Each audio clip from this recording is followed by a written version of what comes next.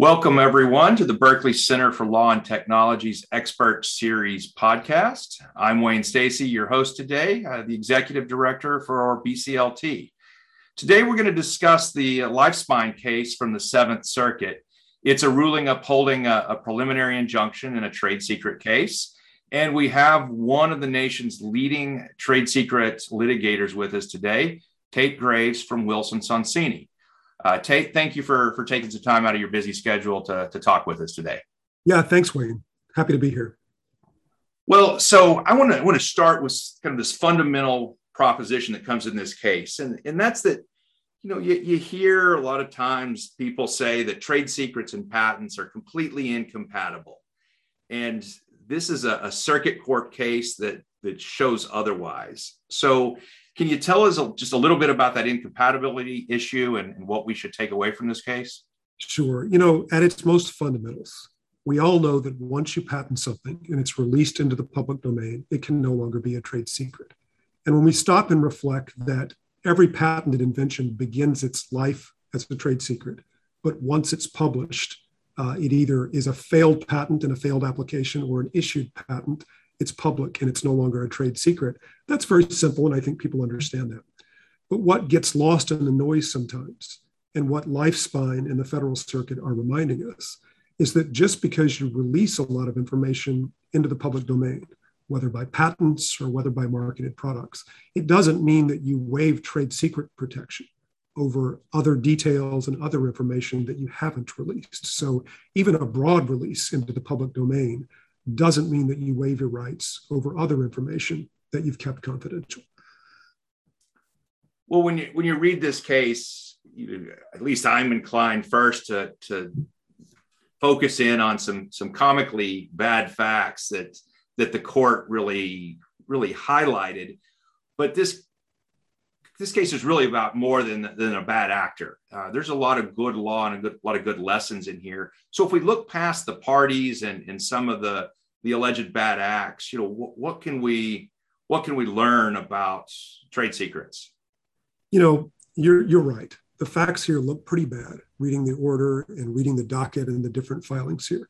But if we back away from the actual parties and we back away from the actual facts, there are some structural questions about trade secret law that are latent in the Federal Circuit's opinion that I think are important. What happened here essentially is that the plaintiff was able to get injunctive relief, even though it had disclosed a great deal of information about its product into the public domain, on the argument that it had measurements and specifications that nonetheless remained trade secrets, even though so much had been disclosed. Now, that's not a surprising ruling. That's black letter trade secret law and totally unsurprising. But what's structurally interesting here is that in a trade secret case at a 10,000 foot level, if you're going to show that you still got trade secrets notwithstanding releases into the public domain, you're going to need to identify those so that the defendant can test whether that information was published. We see here some information that some of the measurements and details were based on public information, that the plaintiff had started out its process by looking to public information. Backing away from the facts and looking at trade secret law in general, it's a little surprising that the Federal Circuit didn't probe or ask whether the trade secret claims had been specifically identified in the trial court. And again, maybe the facts were so bad that they didn't need to do that here. And maybe in every case they don't. But in the average trade secret case out there, Wayne, if a plaintiff is proceeding on a theory that they got some narrow information that's not public, generally speaking, they're going to need to identify that to get injunctive relief, to get into discovery, or to get any kind of sort of merits ruling. So we would expect in a normal case to see battles over trade secret claim identification in the lower court and some observation or acknowledgement by an appellate court that claims had been identified. Well, in this particular case, the injunction was upheld. You don't see a lot of discussion at the circuit court level of the injunction, but I know you'd taken a look at it. And what should we be thinking about this broad versus narrow language and trade secret definition when it comes to injunction, and how did that play out in this case? Well, we want to back away from the facts here. Like you said, there's some pretty bad facts here that are unique and different. that the court relied on in its ruling. But again, if we think about trade secret law at a higher level, generally speaking, in federal court under Rule 65D, there's decades of case law suggesting that an injunctive order in the trial court needs to identify the specific trade secret claims at issue. And maybe they do that under seal, so it's not public.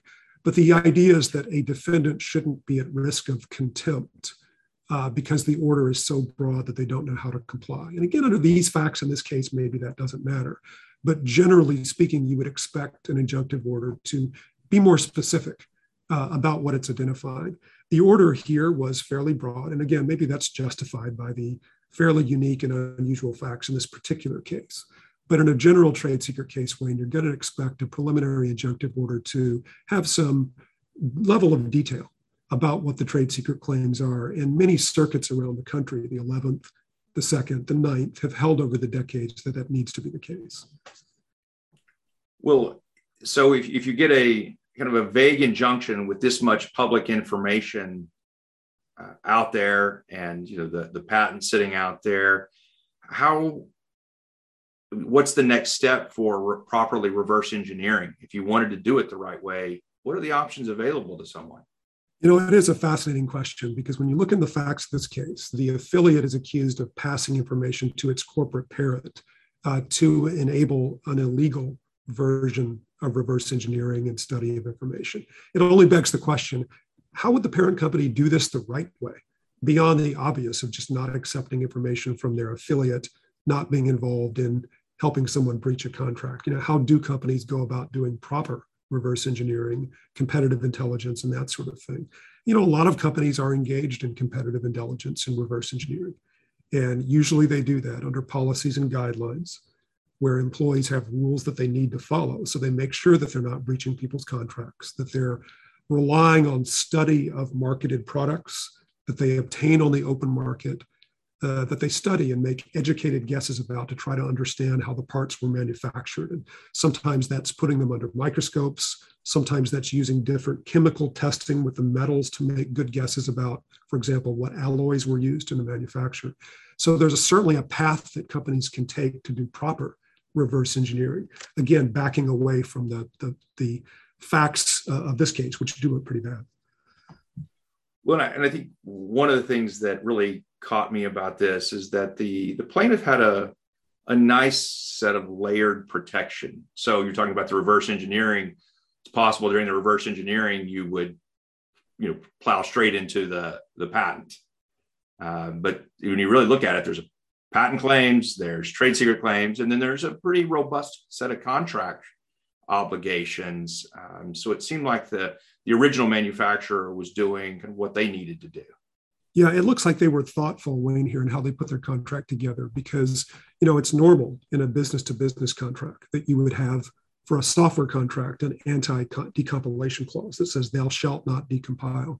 With hardware, you would have a no reverse engineering clause. So that's pretty standard. But they went a little bit further here, and they had their distributor agree that it was a fiduciary to them. That's unusual. A lot of business contracts will disclaim a fiduciary relationship. So smart move by whoever put this contract together, because that when someone's a fiduciary, that only heightens their duties to you. And courts, of course, will view that favorably to you when they're assessing the other party's conduct. So certainly an interesting contract term. It's a little bit unusual, and as you put it, added a layer to this decision that helped the plaintiff. Well, this is kind of the bonus question. I don't know that it impacted the preliminary injunction that much, but at the end of the opinion, there's buried this paragraph about prices as trade secrets. What should we take away from that? That's one of the philosophical mysteries of trade secret law, because courts have danced around this for decades, that some seem to lean in the direction that prices shouldn't be trade secrets. Some seem to suggest that they are, like this one in its single paragraph. No one that I know of has really grappled, though, with the fundamental issue of, is a price by itself someone's intellectual property to the degree that they could stop, for example, a customer from going to a competitor and saying, hey, Acme Company will sell this to me for $1. Can you beat that price? Can you give it to me for 99 cents? Is that an IP violation? or is allowing someone to claim IP in their price, interfering with normal market operations. So obviously the Federal Circuit didn't need to grapple with that here, nor did the trial court. It's kind of an afterthought to the main part of the case, but it's a lurking issue that we see in trade secret case law that's really never been dealt with adequately that I know of by any court around the country. And it's fascinating because it's right at the nexus of what is fair competition, how do we want markets to operate, and what are the limits of intellectual property. Well, it'll be interesting to see if we can talk about this case again in a year. This was just a preliminary injunction. We'll see if it goes to trial and if we get to see any more of these facts. But as it stands, it's a wonderful reminder of kind of just a basic rule of trade secret law, that just because a whole lot is out there in the public domain, it doesn't mean that a party doesn't still have protectable trade secrets. Well, thank you for your time this week. I appreciate you sharing your expertise with us. Yeah, thanks, Wayne. Appreciate it.